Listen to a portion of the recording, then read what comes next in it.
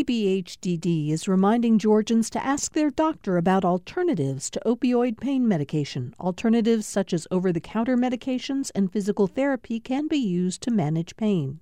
More information at opioidresponse.info. Thanks for listening to the Political Rewind podcast. Be sure to like and follow us and rate us on Apple, Spotify, or wherever you get your podcasts.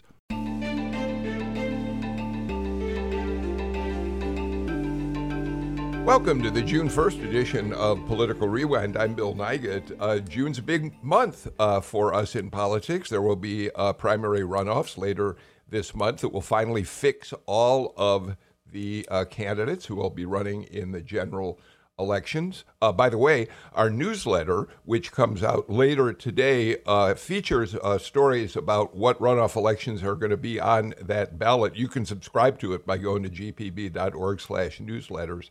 And of course, also, by the end of the month, the Supreme Court will have released a number of very important opinions. We're going to finally see how they decide to come down on abortion. We're going to see an important gun case resolved, the New York case, which has major implications for carrying a weapon in public, and others that we'll be talking about on this show as the month proceeds. But right now, I've got a terrific panel for today's show, so I want to get right to them and talk about the news of today. Patricia Murphy is with us. She is AJC political reporter and, of course, writes the Political Insider column, which you read in the paper on Wednesdays and Sundays, and she oversees The Jolt, a great roundup every day at ajc.com of political news. Patricia, thanks for joining us today. It's good to have you here. Good morning. Thanks for having me. We've also got with us Donna Lowry, host of GPB TV's Lawmakers, the longest-running show on Georgia television. How are you doing, Donna? I'm great today, Bill, and glad to be with you. I didn't realize it was June 1st. I forgot until you said that. So, whoa, we're here. Yeah, it is. We're almost halfway through the year. Professor Andra Gillespie, professor of political science and the director of the James Weldon Johnson Institute for the Study of Race and Difference at Emory University. Andra, thank you for joining us as well today. Happy to be here. So let's get right to it. And fair warning, there are going to be a number of items we're going to talk about today that actually evoke Donald Trump's name. So, Patricia, let's start right off with the first one. After the results of the GOP election between David Perdue and Brian Kemp resulted in that landslide victory for Brian Kemp, you've written a column this morning which tells us that Donald Trump is already casting doubts on the legitimacy of that election. Talk to us about that, please. Yes. So yesterday morning in The Jolt, we reported that some allies of Brian Kemp's are planning to make overtures toward Donald Trump in an attempt to neutralize Donald Trump, and not to seek his endorsement for Brian Kemp, but just to keep him quiet on the topic of Brian Kemp, because there's a lot of anxiety among Republicans that Donald Trump will have a replay of 2021 and become so unhinged about losing an election, in this case, the Georgia primaries, that he will then go on to create a lot of, to undermine Georgia elections, to attack the people who are on the ballot, and just generally dampen the enthusiasm of those Trump supporters to go back out to the polls and vote in November in that all-important November general election. And so the Kemp team is looking for a way to head that off at the pass. We reported that at about 7 o'clock in the morning. By about 9:30 in the morning, Donald Trump had sent out a blast to his supporters with just a single line, "Something stinks in Georgia."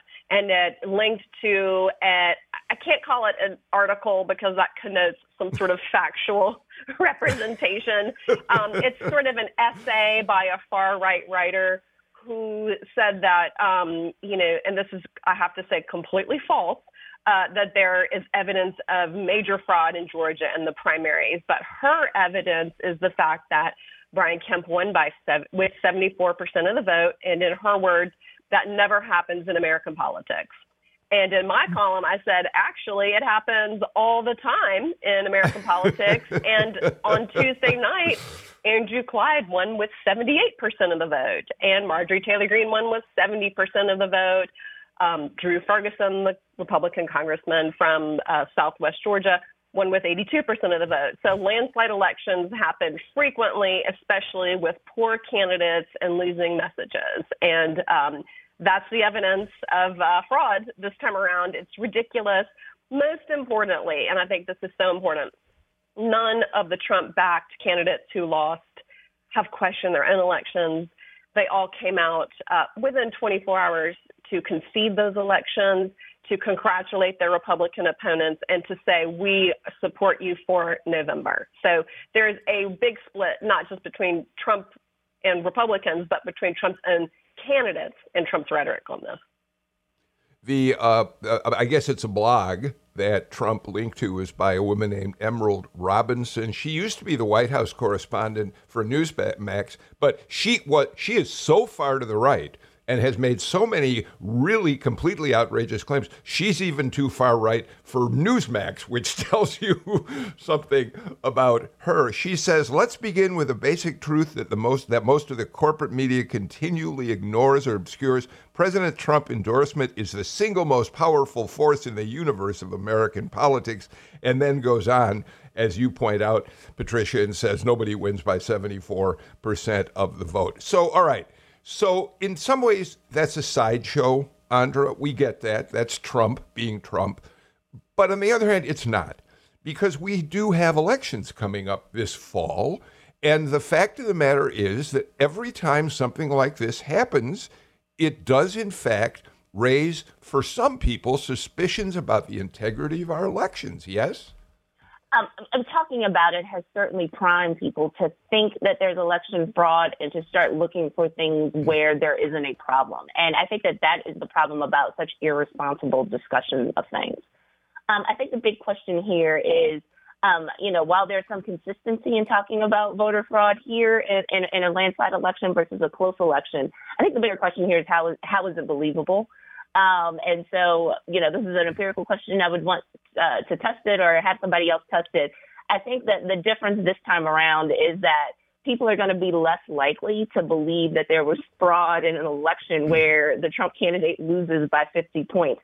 That would be a colossal waste of energy and time and resources to rig an election that far in advance. I recall the story, since I wasn't there, about Illinois in 1960, where JFK Sr. said, I paid for a win, I didn't pay for a landslide. So, yes, nobody in their right mind, would waste that much money rigging an election that far. You have to assume that even if there was rigging, that the natural vote would have still said Brian Kemp won this. And let me just be very clear. I think that there was absolutely nothing nefarious in the election. I mean, Donald Trump is also grumbling, Brad Raffensperger won. And if there was a race where Democratic crossover voting actually mattered, it was probably in that Secretary of State's race. He's like, well, Democrats illegally voted. It's like Democrats didn't illegally vote in anything. We have open primaries. And so, again, Donald Trump, if it's unfavorable, it's fake, it's rigged, it's manufactured. And if I don't get my way, then obviously something was wrong. That's just a sign of immaturity, right? I know 6-year-olds who can understand this concept a lot better than this man can seem to do at almost 76. Andra, I have to say, you take me back when you talk about the Illinois election. I was an 8th grader in that 1960 election in Chicago. My family they were big Nixon supporters. And so when you talk about Joe Kennedy saying he had bought the election for his son in Illinois, that was the way my parents looked at that election, and Mayor Daley, the great legendary Mayor Daley's efforts to give the victory to JFK. So thank you for reminding me of all that. But Donna, back to the present. So I think Patricia's really important point here is that no one who Trump supported went along with this lie. Jody Heiss, conceded right away. Purdue conceded immediately as well. So have all the other candidates who Trump endorsed who lost. I guess that's a good sign. I guess that tells us that at least these candidates were not willing to in any way further this absurd lie. Yeah, I think in Georgia that's more important than ever, that because of the focus in Georgia that the candidates recognize how it is necessary to really emphasize, let's end this. Once the votes are counted, believe them. Patricia quoted Butch Miller, who conceded as lieutenant governor, to Burt Jones, both of them senators in Georgia state senators. And in his concession, for Butch Miller to say, okay, this I've conceded, and let's push that. Once the votes are counted, they are counted. We believe them, and that's it. We accept the election as it is. I think in Georgia in particular, among the Republicans who recognize that if they don't kind of do something to make sure that the people understand, hey, listen, this is our elections are fair, and you need to vote and believe what you voted on, then we're in real trouble within not only the Republican Party, but as a state. And I think there's a lot of this big lie fatigue that must be going on, where they're just tired of hearing about this, that it keeps going on and on and on. I'm glad you brought that up, because that was the next thing I was going to ask Patricia. I get that it requires a certain amount of speculation, although for all I know, Patricia, as a reporter, you may have heard this from sources. Is there some fatigue about this? Are there Republicans out there who are just tired of Donald Trump repeating this same theme over and over again? They may want to vote for him for president in 2024. That's another matter. But are they just tired of this constant lying about elections? So, yes, and that's why Brian Kemp won with 74% of the vote in a GOP primary. And that's why Brad Raffensperger won by 18 points over Jody Hice. And Jody Hice's primary and almost only piece of his platform was that the 2020 elections were rigged.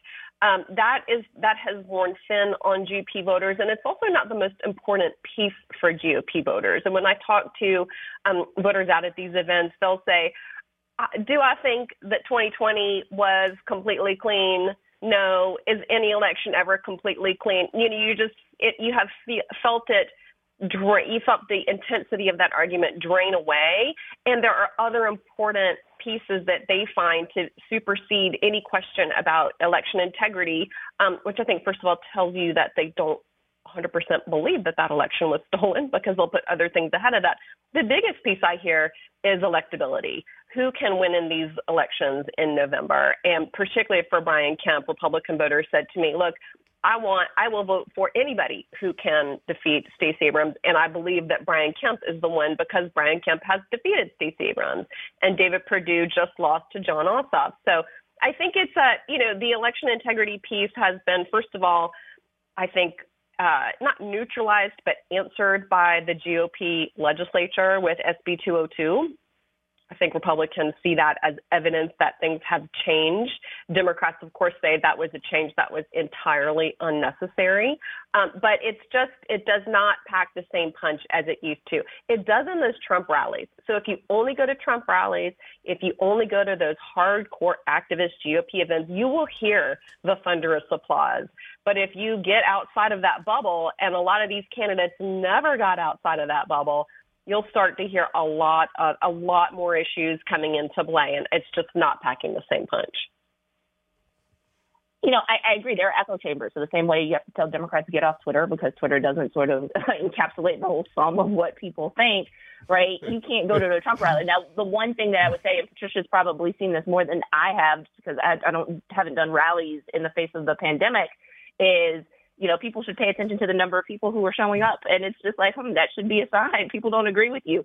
But if people are, hell-bent on confirmation bias, right, they're only going to look for the things that agree with their point of view. And sooner or later, you kind of have to get past what you wish and what you would like to see, and sometimes just see things for what they are, because that's going to actually help you be able to move forward and to plan a strategy. But I think probably the one other thing that I would say about this is Donald Trump still holds sway, even if he doesn't hold as much sway as some people thought in elections. But I think you have to ask yourself, why are Republicans giving somebody who is mercurial, somebody who behaves irrationally sometimes, this much power to be the kingmaker in one's party, especially when I think that there's a lot of evidence that he's leading from behind.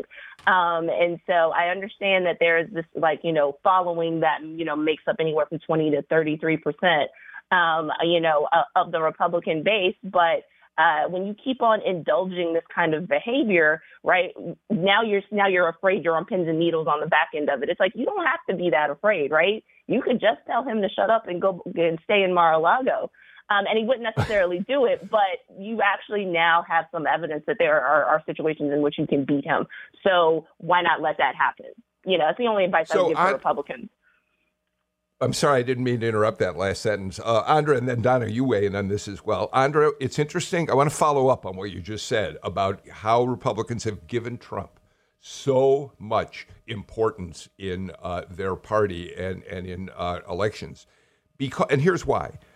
Because I'd be interested if you agree with this. It strikes me that in that history, American history will record that during that first few weeks of January of after the presidential election and after the insurrection, Republicans had an opportunity to take Donald Trump down.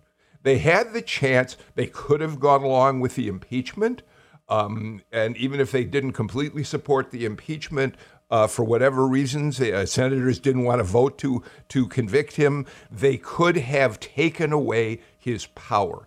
And when they missed that chance, when Kevin McCarthy, Mitch McConnell got right back behind him, it started us on the track we're on today. Do you think that's correct? That that's how history will look at that moment in time?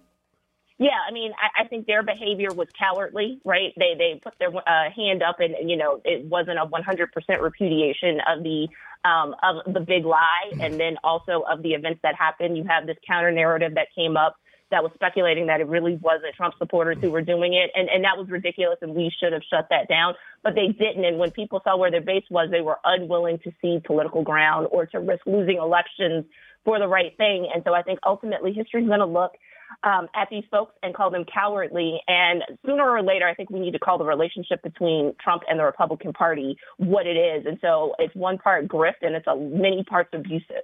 And so if this were a workplace relationship, if this were a personal relationship, we would all kind of understand just how terrible Donald Trump is and how he shouldn't be in charge of things, outside. Like, there's a reason why he works at a family-owned company, because if he worked anyplace else, he'd have been fired a long time ago. And so the Republicans kind of need to stand up. And if they want their party to have credibility in the near term and even in the long term, it would do better to excise this malignancy now than to allow it to continue to metastasize. Even though I argue that Trumpism is still there, and those attitudes, that populism that's tinged with racial resentment and social dominance orientation is still sort of a problem that's going to have to be addressed with. But you need to deal with this problem now and don't expect it to just kind of go away quietly. Donna? Yeah, it's a dysfunctional family. I mean, what happened in that January after that 2020 election is that this dysfunctional family couldn't figure out what to do, where to go, how to handle things. I think there was still a feeling that Trump had this power and they wanted to sort of hold on to it, but they missed that opportunity. And what they've done now is just let it grow and grow, this whole dysfunction within the party. And what they realize, and especially in Georgia, I think, is that it is breeding like this fear and distrust in not only the election system, which in Georgia they tried to fix with the election bills, but the major institutions that you might have people might have fear and distrust of our major institutions, our court systems, our school systems. And what we saw this past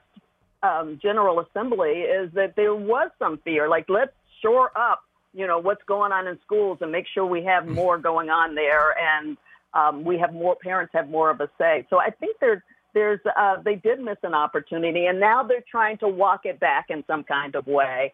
We do have the Lieutenant Governor Jeff Duncan, who was one of the few that actually stood up. But I have the feeling there are a lot of people who are outwardly saying one thing, support for Trump. But I think what the recent elections, the recent primary showed is there are a lot of people behind the scenes who are just fed up with it. And that's why the votes went the way they did for Kemp and others in statewide offices. Andra? So, to that point, for years I have a friend who's a lobbyist, and so, more is a Democrat. But like everybody talks, and he would tell me years ago, oh, people hate Trump. And so I'm tired of the behind the scenes thing. If you hate the guy and you think he's stupid, say so publicly, right? There's no need to deal with this with kid gloves, right? He has proven himself unstable and unfit for the office time and time again. Patricia. Yeah, I'll say that I think Brian Kemp has learned that Republicans, for better or for worse, cannot get elected, especially statewide, without those Donald Trump supporters. So Brian Kemp has taken pains to never say anything about Donald Trump, to undercut him, because that Trump world internalizes attacks on Donald Trump as attacks on them personally, because Donald Trump tells them that. They've tried to steal not this election from me, they've tried to steal it from you. He says that to his supporters.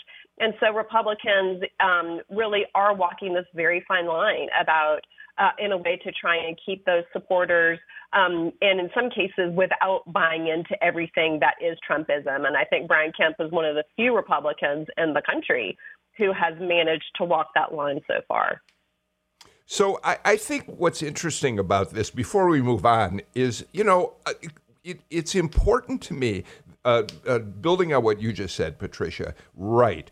Brian Kemp was very smart in the fact that his line was, he's angry at me, I'm not angry at him. And his whole theme was, I don't have anything against Donald Trump. I can't control how he treats me. At the same time, people like Brian Kemp and Brad Raffensperger won their elections by talking about issues other than the stolen election. They talked about non-Trumpy issues. So the reason I say all that is, when I hear from listeners who say, you're attacking Donald, you're anti-Republican, you hate Donald Trump and the Republican, there's a difference. In many ways, despite the fact he controls the party, Patricia, Donald Trump is an outlier when it comes to, Republican versus Democrat as we look at elections, right? Yeah, not just elections. If you look at Brian Kemp's record and why he got reelected by Republicans, it wasn't just what he was saying and not saying about Donald Trump.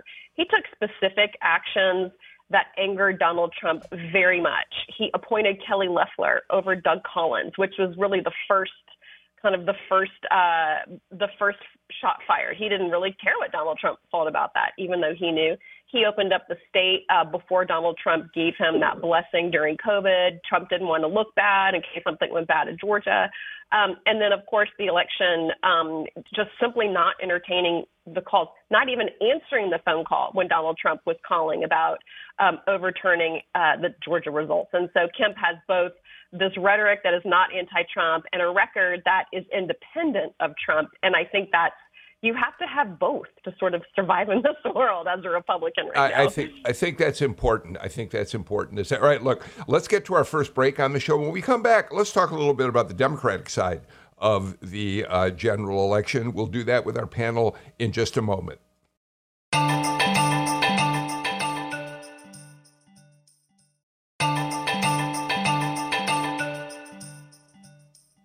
Andra Gillespie, Donna Lowry, Patricia Murphy join me for today's Political Rewind. Patricia, while there's still questions as to whether Republicans can heal the wounds that have divided them for quite some time now here in the state of Georgia, on the other side, Democrats emerged from the primaries with their candidate for governor set. She had no opposition, but now she's official. Now she's able to create the leadership fund that was passed into law a couple of sessions back to raise even more money than she already would have been able to raise. And I think it's important to talk about the fact that Democrats are taking advantage of the disunity over on the Republican side to emphasize how united they are in their campaign messaging and in their approach to winning the general election in the fall. Have I got that right? I would say Democrats are mostly united. I think we need to take a look at the 7th district race between Lucy McBath and Carolyn Bourdeaux. I mean, I think this is sort of not a war of attrition, maybe a battle of ideas. I'm not exactly sure what we want to call it, but there is certainly some space between the more progressive portion of the Democratic electorate, the more moderate portion of the Democratic electorate. And even within Stacey Abrams' own messages, we're hearing, we've always heard this aggressive, progressive, pro-voter, pro-democracy, sort of et cetera, message from Stacey Abrams. But we're also now starting to see TV ads from her saying, I've always done this with the help of Democrats, independents, and Republicans trying to bring people together. So I don't think it's a 100% surefire path ahead for Democrats. I think they're obviously much more united. A lot of that, so much of that is because of Stacey Abrams, her sheer star power, and Democrats' allegiance to her. But there are definitely rifts, even within some state Senate races that we've seen, primaries against each other, a more progressive versus a more moderate. There are some rifts between those two competing messages, and a decision about does the path require breaking off one of those pieces of the party in order to have an authentic, successful message in November. I think that's really interesting because Andra, when I think about what Stacey Abrams was able to do in 2018 and then carried over into 2020, it was that she made it clear that Democrats could take on more progressive ideas. They could run more progressive campaigns and win millions of votes. I mean, that was a complete transformation of what the Democratic Party in Georgia had been before that. So it's interesting to hear Patricia say that she thinks there might be some issues, some tension between the more moderate Democrats and progressive Democrats, which is something that, of course, we see on the Hill in Washington. I don't think about it quite as much here in Georgia. I think that we need to, I agree with Patricia. In fact, I wrote an article about it, which I'll talk about in a second. But, I think it's important for us to realize that, we're probably not at the point where we're going to see fights in the General Assembly between Georgia's version of the Squad and the Problem Solvers Caucus. Right. That's not where we are. But it is true that I think Georgia Democrats are a little bit farther, left than they used to be. And that's because nationally Democrats are farther left than they used to be. But there's still a difference between being a Georgia Democrat versus a New York or a Massachusetts or a California Democrat. And so I think that's important to kind of keep in mind. And so what I wrote about in the Emory Journal of Law and Religion, published earlier this year, was about the concept of using racially transcendent messaging to try to reach out to voters. And in particular, those who do that actually do tend to be viewed as more moderate, mainstream, even a little conservative, right? Because in the 90s and the aughts, they tended to be more neoliberal in their orientation. And there has been this discussion that, especially since the rise of Black Lives Matter and since 2018 with Stacey Abrams and Andrew Gillum in Florida, that that wing of the party, which one of my friends entitled the Obama wing of the party, has gone away. But the truth is, it's the Obama types who are usually better positioned to be able to win statewide office. And so Stacey Abrams nationally looks very progressive, right? Because she's certainly liberal on social issues. But we forget that she's the pragmatist who had to negotiate with Republicans and for that reason didn't win support of progressives in the 2018 primary. So what is very progressive and radical about Abrams is her strategy. Her strategy wasn't to try to play and position herself to centrist, to moderate, to people who may have voted Republican in the past, that sort of shrinking center. of Georgia politics that usually does make you kind of look more deracialized, more neoliberal, kind of more moderate. She said, let's just go find all the Democrats and get them to show up to vote. Right. But like that GOTV strategy is somewhat radical, right? Because it wasn't, let's just placate to this elusive group of moderates who really vote Republican and have for a long period of time, right? Because that's not practical, right? And so that it's that pragmatism that I see there. And it's that pragmatism that I saw in 2018 as well. So I think that what she's doing is something that I call selective deracialization. So, yeah, she's going to hit on those sort of hot button issues, especially ones with respect to race, because voting rights actually is a pretty mainstream Democratic issue that's highly racialized. But in all honesty, right, like no Democrat is going to say, ooh, like, you know, she's too black for talking about voting. That's acceptable in Democratic circles. But you will see sort of like the differences in where she, you know, chooses to be pragmatic. So she's going to talk a lot about bread and butter economic issues, right? When it comes to talking about policing, she's going to stand up for them, but she's not a defund person, right? And I think that that's more of the dividing line these days than, you know, some of the things that we were talking about, like charter schools in the mid-aughts. Donna, Democratic, go ahead, Donna. No, I was just going to say, you know, the fact that Stacey Abrams looks more progressive is really what the Republicans have been pushing to make her look more progressive. Not that she is more progressive, but so now she seems to be reframing things to reintroduce herself to the electorate, right? So the ad that just came out, you know, a few weeks ago where she's introducing her family and you see her with her family life and those kinds of things, kind of letting people know who she is a little bit more, because who she is in many minds is what the Republicans have made her out to be, more so than what people may remember from when she ran for governor before, and now this national image that she has. So I think that is a big part of it, that to make sure people see her more as who she may really be than this image that has been created of who she is as somebody who is not only interested in running for governor, but running for president one day. So people have heard the same lines over and over again from the Republicans about who she is. She's really going to push for the things that Andra talked about, but also for making sure people see who she is truly. I really appreciate the perspectives you all offered. You've kind of schooled me a little bit on how you see Stacey Abrams as opposed to the kind of progressive that I've seen her in many ways as being. So thank you for that. But Patricia, I do think it is worth pointing out that the Democratic Party of Georgia has now launched its first, I guess they call it a unified commercial. It's against Brian Kemp. And they've taken him on in terms of what they would say are his far-right ideas, yes?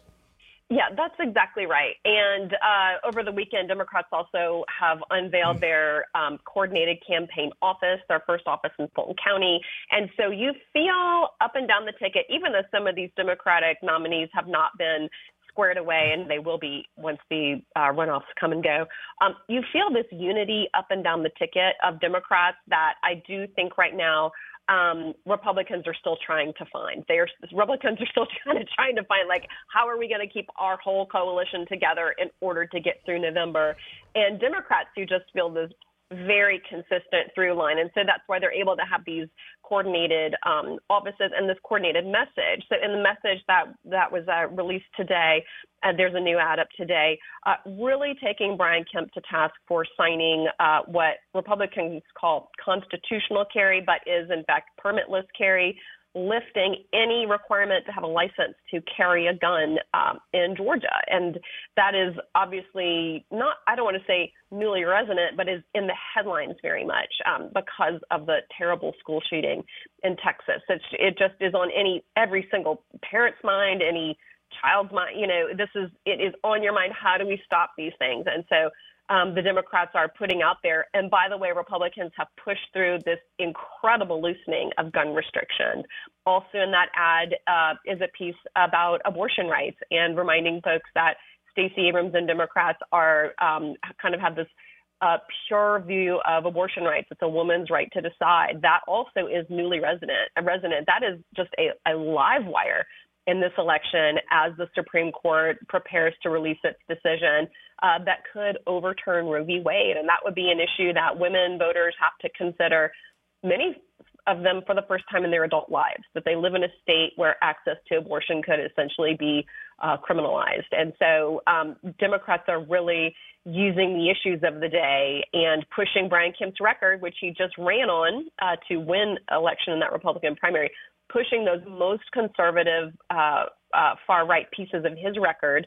He will have a counter argument to that, of course, but this is what they're pushing early to tell voters this is who Republicans are. Donald Trump may not be on this stage in this particular situation, but don't fool yourself that these are far-right extremist views in their description.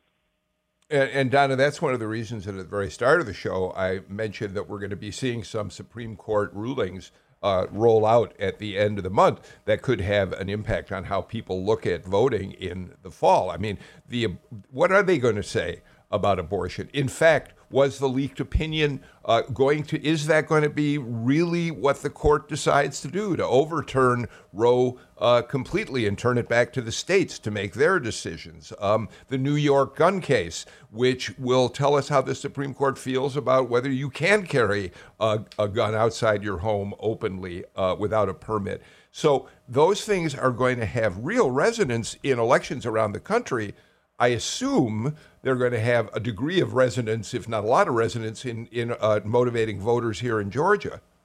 Yeah, I think absolutely. And I think that right now is that it's kind of the lull. I feel like it's the just kind of we're all waiting to see what's going to happen. And so I think each side is going to be pushing their messages. This is a real opportune time for the Democrats to push the messages, to push the things that are in that ad that Patricia mentioned, and really take the time before these opinions come out to start shaping people's opinions of who the Democrats are and where they're going before everything hits. And then we'll figure out after these opinions come out from the U.S. Supreme Court where they take it from there. But this is the opportunity to really, really dig in. They had to wait until after the primary to see what was going to happen. And now they've got the money and the resources to be able to really kind of hone their message before we hear what happens by the end of the month.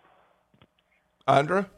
That said, even if there's a surprise and the Supreme Court doesn't overturn Roe versus Wade, or the Supreme Court says that New York can actually require this very, very strict licensing program in order to carry guns, I don't think that the message is necessarily going to change. I think that already people have been activated, and people are looking and seeing and probably measuring to see how effective these messages have been.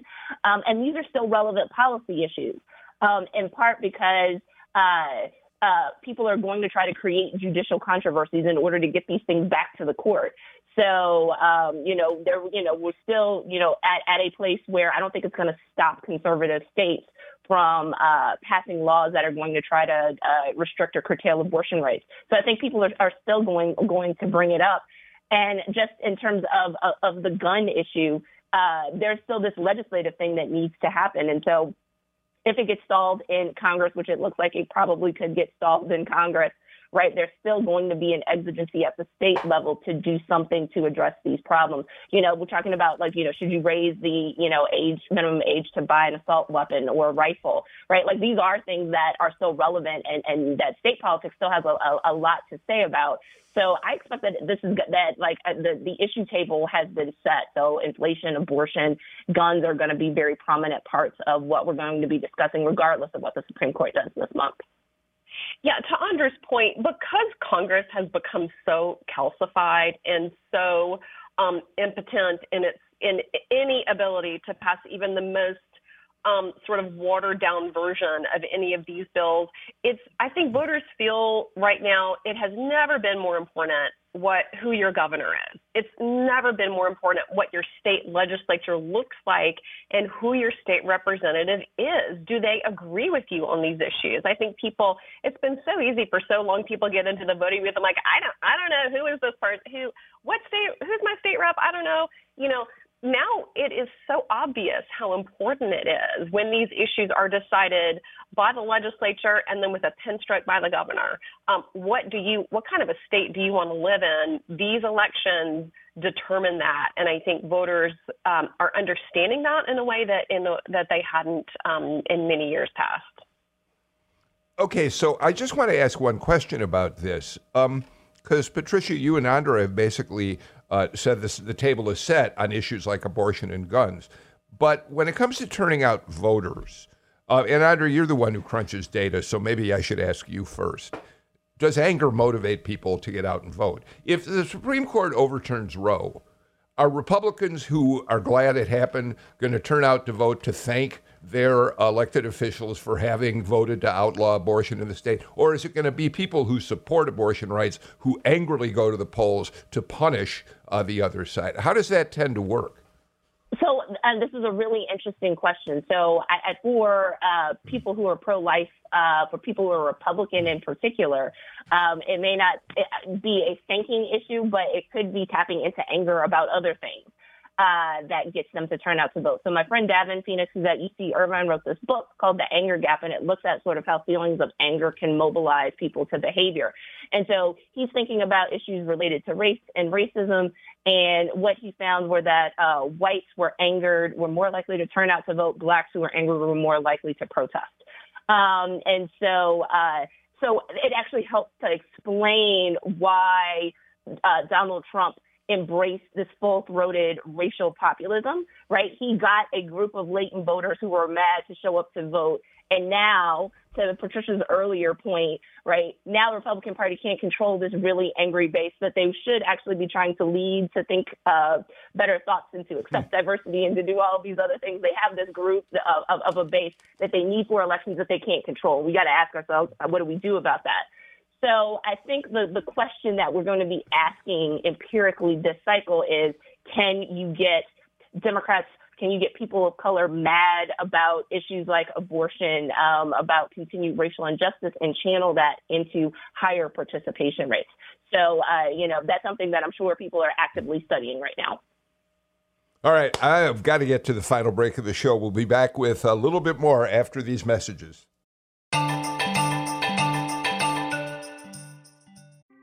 Thanks for listening to Political Rewind. If you like this show, you'll also like Georgia Today. It's a daily podcast from GPB News, bringing you compelling stories and in-depth reporting that you won't hear anywhere else. Join me, Peter Biello, for this quick and convenient way to get the best of GPB News' extensive coverage of the topics that matter to you, delivered directly to your device every weekday afternoon.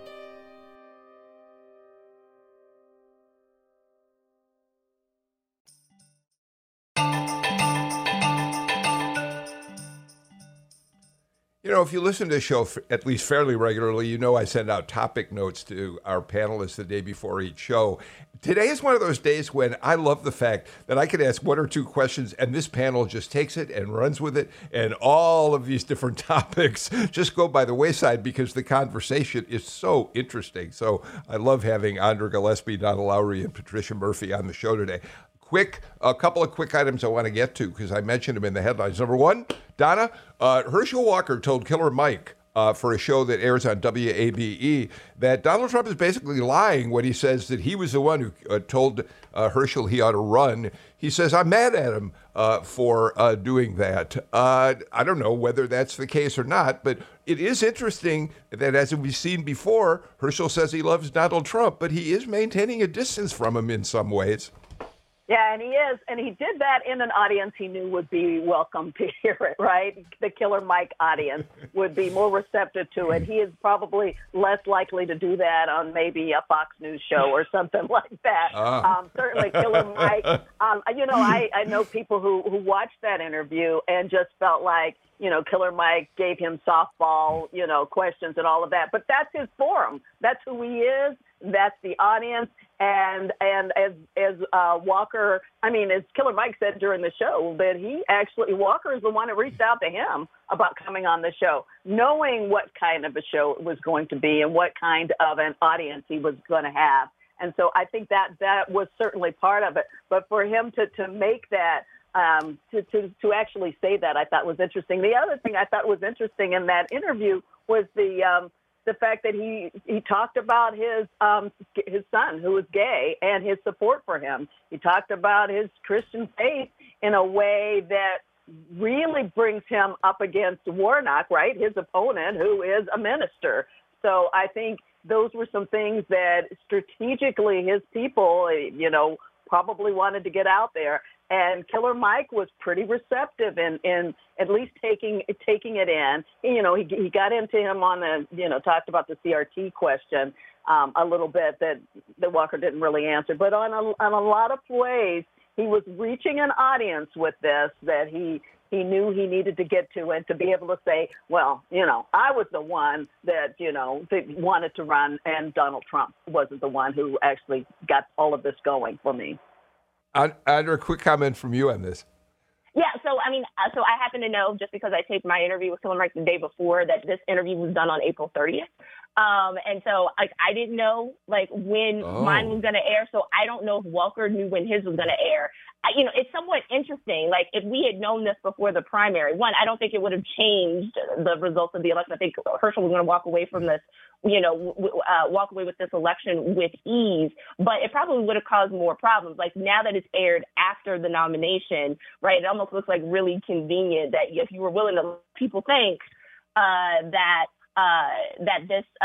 you had sort of the Trump endorsement, or that Trump recruited you, because the endorsement was clear, but that Trump recruited you, and so some people might have been more inclined to vote for you ahead of time. So I'm still trying to wrap my head around making this type of decision, because this is something that strategically I would have advised him to keep under wraps. I wouldn't have told him not to use this as the place to show my distance. Real quick, has the Killer Mike ear interview aired already, or can people still see it? It's last week, yeah. If you go to the website, but it's probably on the website. All right, Patricia, let me change the subject if you don't mind. We now know that Chris Carr has been subpoenaed, State Attorney General, to appear before Fani Willis's special grand jury, because he got a call from Trump asking him to look at the election and the fraud that was obviously involved in Donald Trump's losing it. We think Brad Raffensperger, I think, is going to appear before the grand jury tomorrow. So the parade is beginning. Yes, the parade is beginning. Fani Willis is a very meticulous prosecutor, and so she is very clearly going through every person in Georgia who had any direct contact or even indirect contact or knowledge of Donald Trump's machinations behind the scenes as this entire drama was playing out. And in Chris Carr's instance in particular, we reported that Carr got a call from Donald Trump the morning after he had raised an objection to a Supreme Court decision, Supreme Court application, or I guess suit in front of the Supreme Court that would have overturned multiple states' election results, including Georgia's. And Trump's request to him at the time was, well, don't go recruiting other AGs around the country to join in your objection. And so anybody who had any contact with this scheme, Fani Willis is going after. This will be presented to the grand jury. We will see many more Georgians, many more Georgia Republicans put in front of this grand jury as they're gathering evidence and trying to decide if there is the evidence there to bring some kind of charges about election interference against Donald Trump. You said an important thing. You said you said a number of important things, but one of them was that Fani Willis is very methodical. So, Patricia, anyone who's expecting that we're going to see some kind of activity anytime soon. And we should also point out, this special grand jury is not one that can bring back a true bill indicting it. They can make recommendations that will then have to be pursued by Fani Willis's office. So no one, Patricia, should expect anything's going to happen soon on this, even if folks are sitting on pins and needles wanting something to move. No, she said this week that in a perfect world, they would be done within 60 to 90 days. But her quote was, but I don't live in a perfect world. So, Andra, this is going to hit in the middle of an election cycle. And Donald Trump is already, one analyst said, has been bullying Fani Willis. And I think that's probably a fair description. So no matter what happens on this, Fani Willis is going to be in the uncomfortable position of a law enforcement official who believes that she is doing something that is necessary because there may be criminal violations here, but her ability to win on this politically is going to be interesting to watch. Well, I mean, I think this is an issue that sort of comes to courage, right? Is she doing this to win politically, or is she doing this because it is the right thing? And again, there have been people who have stood up to Donald Trump, right, even if it was going to cost them an office, right? But just to defend Willis against some of the attacks, right, she's been trashed in ways that I would argue were racialized by Donald Trump. But I just want to remind all those Republicans who voted for her because you didn't like Paul Howard, right, you knew who you voted for. And she promised that type of integrity, so you shouldn't expect her to not apply it in this case. All right, we are completely out of time. And this is, again, one of those days when I wish I had another hour to talk with you all. I don't. So, Donna Lowry, Andra Gillespie, Patricia Murphy, I'm so happy you were here for this terrific conversation today. We're going to be back, of course, with another show tomorrow. And one of the things I want to take up is a really fascinating article that Heidi Przybyla, Washington reporter, put up on Politico this morning, which talks about how Republican Party operatives in Michigan, but certainly it's going to happen elsewhere, are trying to train poll workers for challenging particularly Democratic voters who come into the polls in the fall. It promises to create havoc, I think, if in fact they follow through on much of what they're planning. We'll get to that and a lot more on tomorrow's show. In the meantime, we're out of time for today, so thank you all for being here. I'm Bill Nigut. Please take care and stay healthy. See you all tomorrow.